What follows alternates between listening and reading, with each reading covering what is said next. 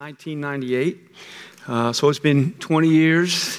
Hard to believe, but it's been a wonderful journey walking together with so many of you along the way. Your patience with us as we grew into it, and it's been good. I think a potluck. I was just thinking about it. A potluck seemed really appropriate because everybody brought something, and that's the way it's been for 20 years. Everybody just brings something, and that's who we are as a family. And thoroughly enjoyed it. Thank you so much. This morning, we are continuing on in a series on marriage that we've been talking about for the last number of weeks. This is week 5 out of 6. And as we press into this, I would, encourage you that what we're going to talk about this morning and apply to marriages is also very applicable to everyone in your Christian life. And I hope that that's what you hear first. And even before you apply it to your marriage, it really goes to your soul and gets worked out in your marriage. This morning, we're talking about the title of the sermon, as you see it, dying to love your spouse. You know, we're dying to do so many things, right? I'm dying to go, to Hawaii. I'm dying to whatever. But are you dying to love your spouse? And this morning, I want to talk about the fact that the Bible actually says, quite literally, that's what you're supposed to do. We're in Matthew 16, 24, and 25 this morning, a couple of brief verses. Couple of crucial verses. Jesus says this: if anyone wants to come after me, let him deny himself and take up his cross and follow me. For whoever would save his life will lose it. But whoever loses his life for my sake will find it. Pray with me. Father in heaven, we thank you again for your word that is living and true. Let it come into our hearts this morning as something utterly true. But also let it come into our hearts this morning as something alive and powerful. Let it come and call us to you afresh, bringing us to our knees in your presence and a surrendering of ourselves to you in the fullness of who we are. Help us to hear your voice and your word speaking to our souls and calling us to yourselves. For we ask it in the name of Jesus. Amen. When we talk about doing marriage, doing it well in a way that honors God, I've been trying to say in so many ways that you can't talk about it in some isolated sense, which is what we do. Here's the Christian life, and then here is marriage. And what I've been trying to do is put your marriage, if you're married, put your marriage at the center of your Christian life, because in many ways it is at the center of your lives. If you're married, that's part of what it means to be married. And so we have to think of the broader context of the Christian life if we want to understand how to do marriage well in a way that honors God. Because as we've talked over the last many weeks, that every day as we live in the covenant of marriage, we live with God keeping covenant with us, loving us, embracing us, being faithful to us, and walking in that covenant. That is where we keep covenant in marriage. The oneness that is at the heart of marriage, that you are no longer two but one, and this oneness that exists that we seek at the center of our marriages is empowered by and lived out of the oneness that we have with Christ. In the way that he loves us, in the way that he draws near to us, in the way that we draw near to him, the way he relentlessly pursues us. And so we are to be relentlessly pursuing, following him. And it is out of that oneness that we seek oneness in our marriages. It's not something way over there. The fullness of the Holy Spirit that transforms our hearts, as we looked at a couple of weeks ago, that he says to be filled with his Spirit, that fullness that transforms our hearts, right? And leads them and makes them, transforms them into hearts that worship and are full of thankfulness and gratitude, hearts that are mutually submitting to one another. It is out of that fullness of the Spirit that we are to love our spouses and to pursue our marriages. The fullness that empowers our marriage is the fullness that empowers all of our Christian life. We talked last week about God's eternal purpose of making us like Jesus. We call that sanctification, but how his eternal purpose to make us like Jesus, he pulls our marriages up into that purpose, and he makes us partners in the pursuit of holiness, right? That we are brothers and sisters in Christ who are seeking that eternal purpose then no longer alone, but together. We're partners in it. We are to be allies and not adversaries. And so our marriages are the first place where every spiritual reality in Christ that we are called to experience and to live in and to live out. And our marriage is the first place we're supposed to do that. At home. At the core of our lives. Lived out. Not as the last place, which often it is. We find it easier to do it at work or to do it at church or to do it in our small group or to do it at the grocery store, to live out all of those things I was just talking about. And often the home is the last place we do it. Somehow we're different there, or we think there's somehow different rules apply there when they don't. All of those rules apply at home first and foremost. And this morning, I want us to see that the same problem lies then at the heart of the Christian life. It's the same problem that lies at the heart of our married lives. The same problem that we struggle with in following Christ and being who he is calling and making us to be is the same problem and struggle that we have at the center of our married lives. And it's simply this: our selfish hearts. Our core problem. In the whole of the Christian life, and so in our marriages, our core problem is our selfish hearts. My selfish heart. In your mind, you're thinking, no, his selfish heart. Or her selfish heart. No. You're not responsible for their heart. And until you get the log out of your own eye, you're not going to be able to see, the fleck in their eye. But, we have to, and that's what that text means really, is look at your own heart first. So I mean my selfish heart. It's the core problem of the entire human race. It's our self-centeredness. It's what's wrong with the world. It's what's wrong with our political process. It's what's wrong with everything. The effect of the fall from the very beginning on the human race is exactly this. It has twisted our hearts away from being God-centered, God worshipers, God servers, God knowers, God lovers, God honorers, living our lives in service to him. The fall twisted our hearts away from being God-centered to being self-centered. That's at the core of it. It's the core of your problem with God, and it's the core of your problem with your spouse. That self-centeredness. The fundamental human problem is not that we sin. A lot of times we just think, if I just didn't sin, I'll try not to sin. And the problem is this, the problem isn't just that we sin, it's deeper than that. It's because our hearts are twisted away from God that we sin. And the core problem isn't things we do necessarily, if I just didn't do this. The core problem is there's a twistedness at the core of our hearts. Theologians have said it this way: do we sin because are we sinners because we sin, or do we sin because we're sinners? Do you see the difference? One focuses on the actions. Are we sinners because I've sinned? I sinned again today, so I'm a sinner. The Bible, that's upside down from what the Bible says. The Bible says you sin today because you're a sinner. And your heart is fundamentally twisted away from God.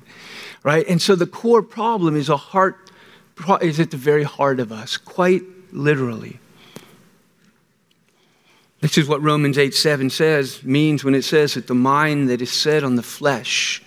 Right? And so the mind, and Paul uses theological language here. He uses other language elsewhere. We're going to see that the flesh is the old self, the old man, the old woman, the old you. It's the you apart from Christ, the you apart from his Spirit, you when you're not born again. It's that part of you that is not before Jesus and the Spirit intervenes. The mind that is on the flesh is hostile to God. What does that mean? It means it's twisted away from God and is more concerned about me than him. And it doesn't want a God. He's hostile, who intervenes, who tells me what to do. And we see this in the world all the time. Don't tell me what to do. It's hostile to God. It does not submit to God's law. It cannot. Indeed, it cannot. Right? It sins because it's a sinner. Right? It does not keep the law because it cannot, because there's something twisted, hostile at the very core of us. The basic human problem that I'm describing invades our marriages. We have become, God says throughout the scriptures, we have become slaves to ourselves, servants of ourselves rather than his servants. And that's the fundamental problem. We live for ourselves, and we all still struggle with it, that old self of living for ourselves and living out of that self, as opposed to living for God and out of a new heart that is in Christ that lives for him. It invades our marriages because we have this problem at our very core. This is why in Romans 6:22 he says, you have been set free from sin. And this didn't make the slides. You've been set free from sins. So if you're looking for it, Romans 8:7, you can write it down, look it up. No, Romans 6:22, sorry. You have been set free from sin and have become slaves to God. That's how it describes salvation. You've been set free from sin, that is, from being a slave to sin. And in their sin, I'm defining for you as being twisted away from God and being self-centered. You've been set free from being a slave to yourself and your selfishness and self-centeredness to be a slave, a servant, to be God-centered. Right? That's the fundamental movement, the fundamental thing that goes on is God is saving us from ourselves. See, a lot of people in the world have it backwards. They think salvation is that they get to be full of themselves and do whatever they want and to live for us and for me, right? It's to be full however it is. And the Bible says that actually is a slavery of sin and death. And he says freedom, true freedom, as the Bible describes it, is the freedom to serve and know and love God, which is what we were created for. And that ultimately is freedom. It's not a question about whether you're going to serve someone. The question is, whom will you serve? Yourself or your Creator? Those are the only biblical options. Being delivered from our self-centeredness is the heart of discipleship. And so it is the key to our marriages. Right? Being delivered from our self-centeredness is at the very heart of discipleship. And so it is at the key of our marriages. R.C. Sproul says about the text we're about to look at, he says, this is one of the clearest, starkest statements of what the Christian life is about that we find in all of Scripture. What he's saying is, this is it. Clearest, starkest, most lucid statement of what it's all about. Of all of Scripture, he says to follow Christ, as Christ defines it, is to live in the shadow of the cross. And there we must be willing to die. This is why Luke 14:27, in reflections of this statement by Matthew, he says, whoever does not bear his own cross and come after me cannot be my disciple. It's not that he's not as good a disciple. It's not that he's a second-rate disciple.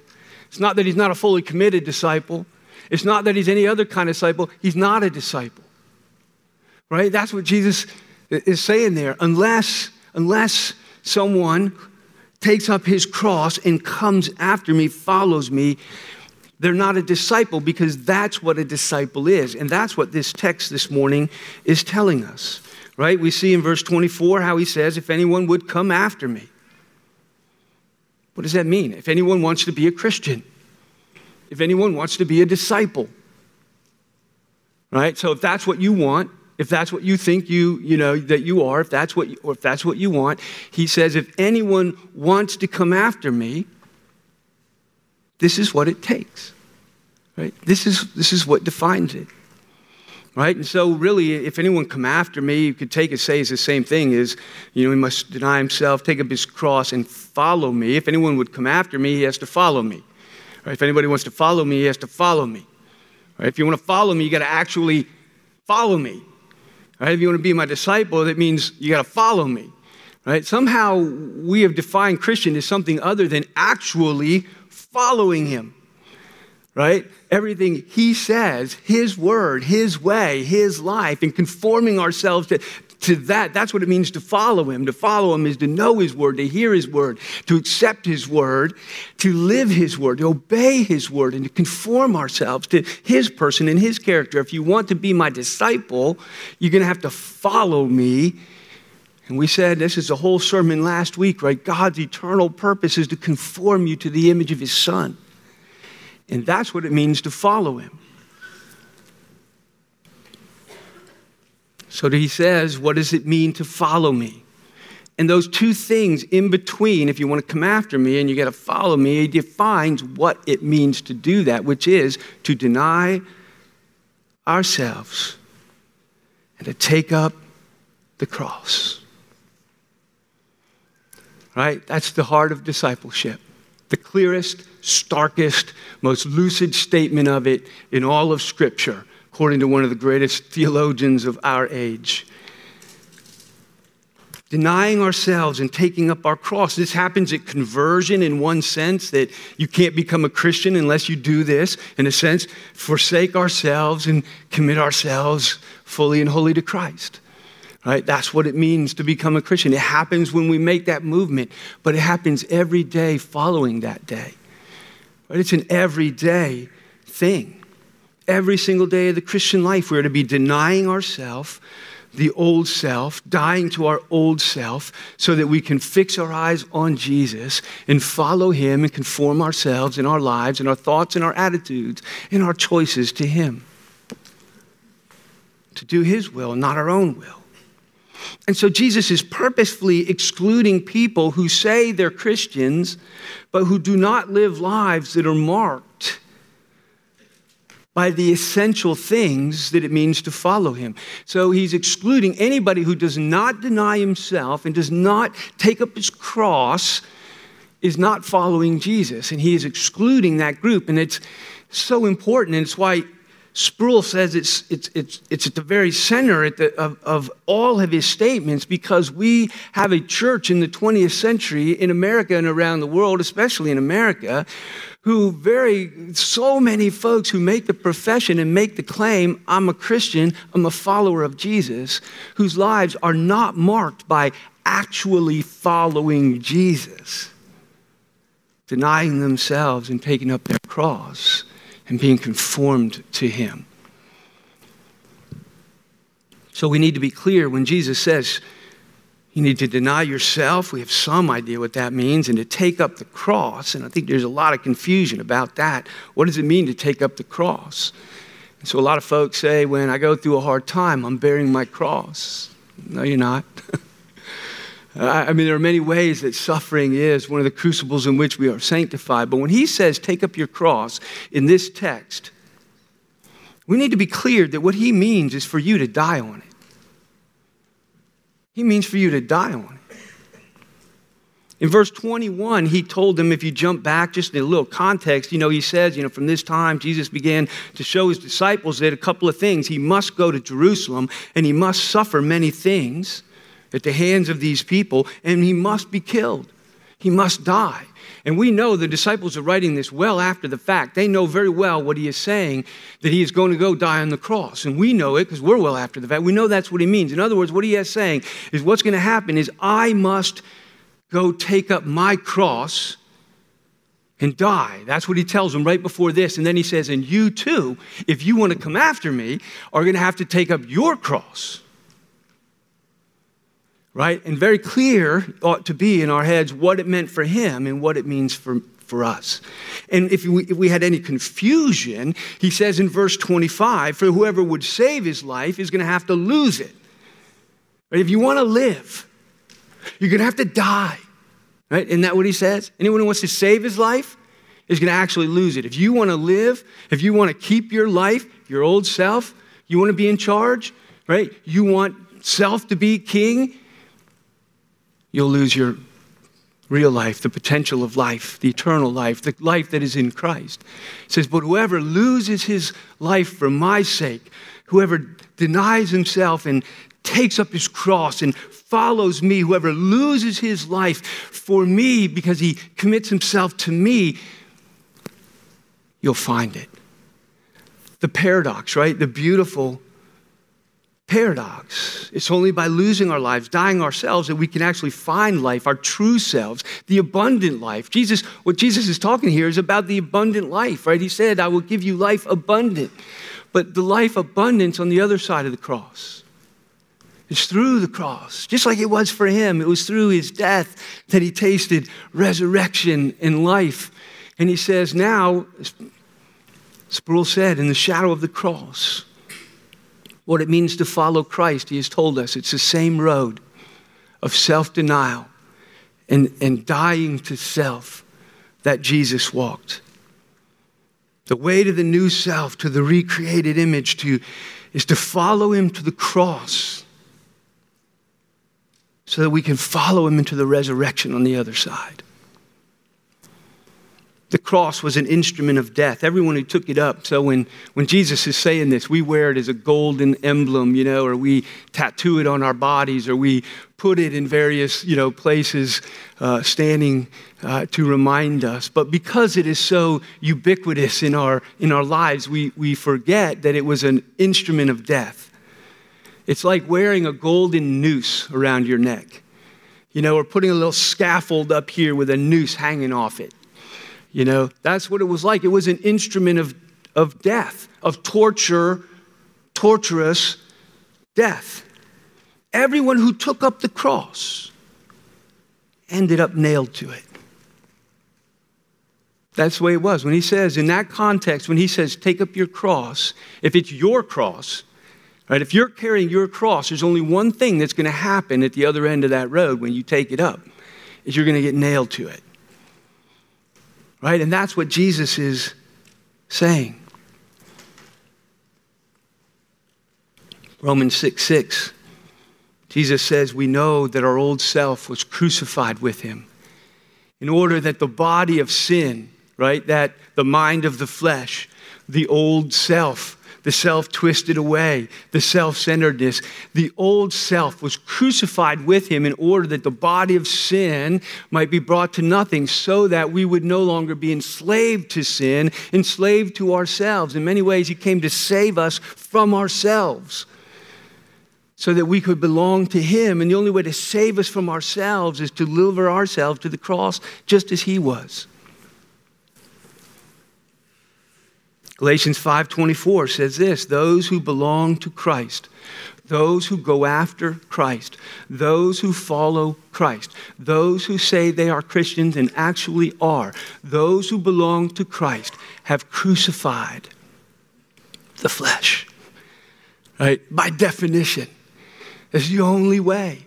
He's what he's saying, the only way, if you want to come after me, if you want to follow me, you must deny yourself. You must crucify the flesh with its passions and its desires. The old self has to go. The old self can't be put in a closet. The old self can't be, in the attic, like the crazy uncle that you don't want people to, meet. The old self, he says there's no taming the old self. There's no, containing, controlling the old self. The old self, he says, has to die. Is crucified with me. And he says in that passage, he has crucified the flesh with its passions and its desires. We read that and we often think sexuality. Right? If you crucify the flesh with its passions and its desires, and we think sexuality. But I would tell you that's not what he meant. It includes that, but it's a really small part of it. When he says crucifying the flesh, it's the whole self that's twisted away from God. When he's crucified the flesh with his passions and his desires, it's all of our greed. It's all of our lust for money and power. It's our lust to be right. It's our lust to get our way. It's all of our passions and desires. When he says you have to crucify the flesh with all of its passions and desires, think of your marriage. Think of all of the passions and desires, the things that you want, the things that you demand, the things that you have to have, the things that guide it, you fill in the blanks of all the stuff that comes flowing out.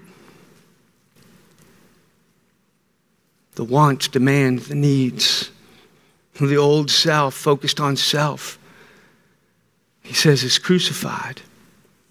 All who belong to him, all who come after him. It's a done deal. It's why in Ephesians 4:22 and 24, we've referenced it a couple times in this series, to put off your old self.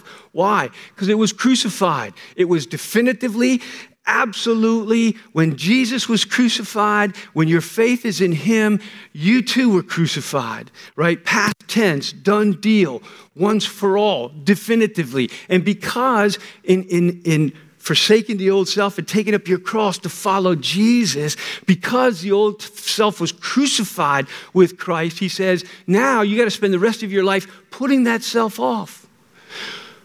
Start being done with it, forsaking it, deny yourself. That old self, that old selfish self, that twisted to me self, that demanding self, the I that so destroys us. Put off your old self. It belongs to the former manner of life, and it's corrupt. There's something twisted at the very core of it. How? Through all of those desires that you think are so fine and legitimate. And so you let them persist. And he says, they're deceitful desires. And you got to put them off as a part of an old life. Why? So that your minds can be made new in the image of Christ, to put on a new self created to be like God in true righteousness and holiness, and change everything. There are two yous. It's an old false you, twisted in its core, full of desires and passions and all of that stuff. This self must be denied and crucified so we can put on the new self.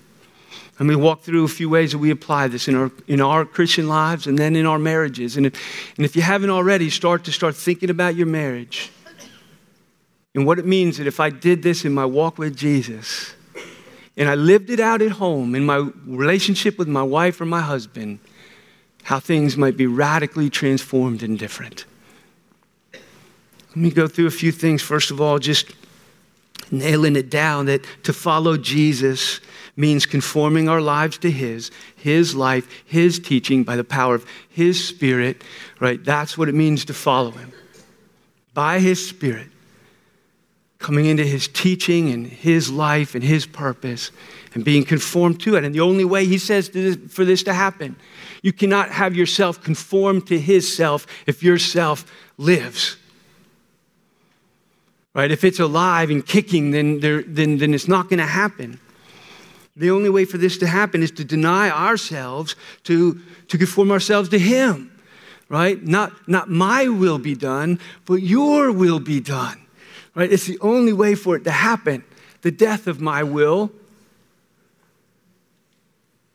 to do his will. Serve, obey, honor, please him. The only way to do it. Luke adds, you got to do it daily. Same text, same quote. And Luke, after take up your cross, adds the word daily. And most of you would have, deny yourselves and take up your cross daily. Right? So that goes to the thing. It has happened once for all in Christ. When he was crucified, we were crucified. When he rose, we rose. But because that happened, he says that daily we are to deny ourselves as a way of life every day. To take up our cross and crucify that old self, and every day to put on that new self. Romans 12:1 says to present your bodies as living sacrifices, right? Present your bodies as those who are dying to themselves on the cross every day so that you can be holy and acceptable to God. Calvin says we're not our own, and therefore let us forget ourselves. Right? We're not our own. We died that we might belong to Christ, and those who belong to him have crucified the flesh, so we are not our own if we belong to him, and therefore let us forget ourselves and our own interests as far as possible. We are God's own, not our own. We're bought with a price. We belong to him, and therefore every part of our existence should be directed toward him, and that includes our marriage. And all of this should be working it out. In my marriage, I need to be denying myself and dying to myself and conforming myself and directing all of my energies to honoring and pleasing and serving Christ. David Platt says, this is what it means to follow Jesus and to be a part of his church. You die to yourself, putting aside self-righteousness and self-indulgence and everything that belongs to you. Your desires, your ambitions, your thoughts, your dreams, your possessions. Surrendering ourselves to Jesus, right? In the parable, it says when he found the treasure, he went home and he sold everything so that he could buy the treasure. Unless you lose your life, you'll never find it. Unless you die to that old life so that you can fully embrace the new one. Dying to our old self-centered, self-righteous, self-promoting, self-defensive self. It's the heart out of which we are to live every day, forsaking ourselves and praying for his will to be done by us, in us, through us. Think of what the death of self-centeredness would mean for your marriage. Think of the death of all those things, what it would mean for your marriage, what you could just let go of, what you could just stop demanding, what you could just put down and say, I don't have to have it to be married, it's crucified. To be happy, it's crucified. I'm free to serve and to give and to love and to not demand anything, to not be a taker, but to be a giver. Let me give you just a couple of quick examples of how the Bible applies this, how Paul in the New Testament applies this in our relationships, and I would say in the central relationship is marriage. A lot of times we read these passages about how to do relationship, and we think it applies to every Christian relationship except our marriage. It has special rules, right? It's in a different category. But I would suggest to you that every single command and teaching about how to do relationship well in all those places throughout all of the New Testament teaching applies to your marriage first. And even though he addresses some things, like in Ephesians 5, directly to the wife or to the husband, those things do not replace all of the general teaching about Christian character and relationship, right? It just puts it in a context. So things like this. Let's look at Ephesians 5:21 and 22 and 25, which is the passage where he does that, talks to husbands and to wives. But listen to the first sentence in each of those. 21 and 22 of Ephesians 5 says, submitting to one another out of reverence for Christ. Wives, submit to your husbands as to the Lord. Husbands, love your wives as Christ loved the church and gave himself up for her. Right? Do you see that all three of those could be defined as a command to deny yourself? Submit to one another. What does that mean? But to deny yourself, how can you submit to your spouse if you're not denying yourself? In fact, by definition, you must come under and be willing to do their will, willing to have it their way, willing to listen to them, willing to let go of what you want, willing, however you want to say it, to submit to one another. To submit literally means deny yourself. Wives, submit to your husbands as to the Lord. Wives, deny yourself to follow your husband, as Christ says. One of the reasons that most women struggle with that is because they always blame their husband or often blame their husband, but I would say it's as much an issue, more an issue. The Bible says it's an issue of the heart of not being willing to deny yourself, because that's the only way you're going to do it. But husbands, love your wives as Christ loved his church and gave himself up for her. It's to deny yourself and to die, right? He's saying he's doing the whole cross thing again. Husbands, get on the cross. Get on the cross for your wife. Jesus was on the cross for you. Now you deny yourself, take up your cross. And that's the only way you're going to be able to love your wife. If you die to yourself, and so often that passage is read is where the husband gets to be the one who's full of himself. That's not what it's saying.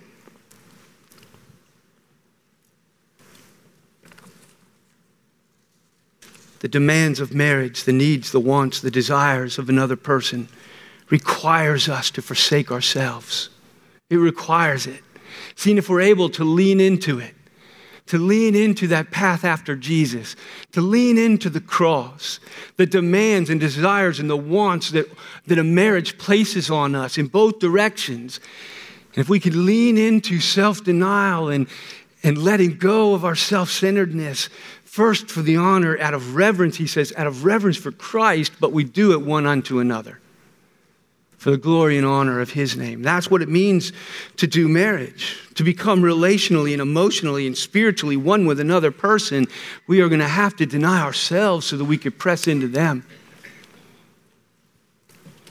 Take another quick text, Philippians 2, 3 through 5. He says, do nothing out of selfish ambition or vain conceit. Do nothing out of self-centeredness. Do nothing out of the passions and desires of the self. That self that should be crucified, right? But in humility, in self-denial, count others as more significant of yourself. Start putting spouse in there, right? Do nothing to your spouse in your marriage out of selfish ambition, out of the selfish desires of that person, right? But in humility, count your spouse more significant than yourself. And let each of you look not only to your own interest, but also to the interest of your spouse. In fact, if you read that in context with the verse that's before it, look after the interests of your spouse first, before your own.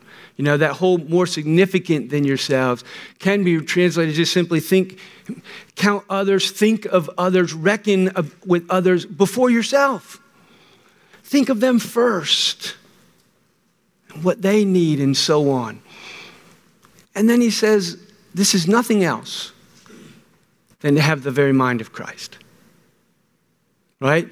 Have this mind among you that was in Christ Jesus. The very mind of Christ.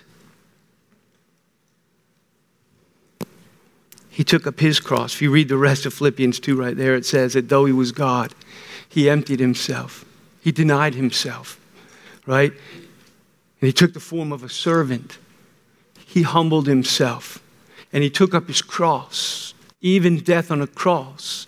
Right? He says, do nothing out of selfish, those passions and desires, because in humility, you should consider other people before yourselves, deny yourself and serve them, because that is the very mind of Jesus, who, though in the very form of God, denied himself and took up his cross.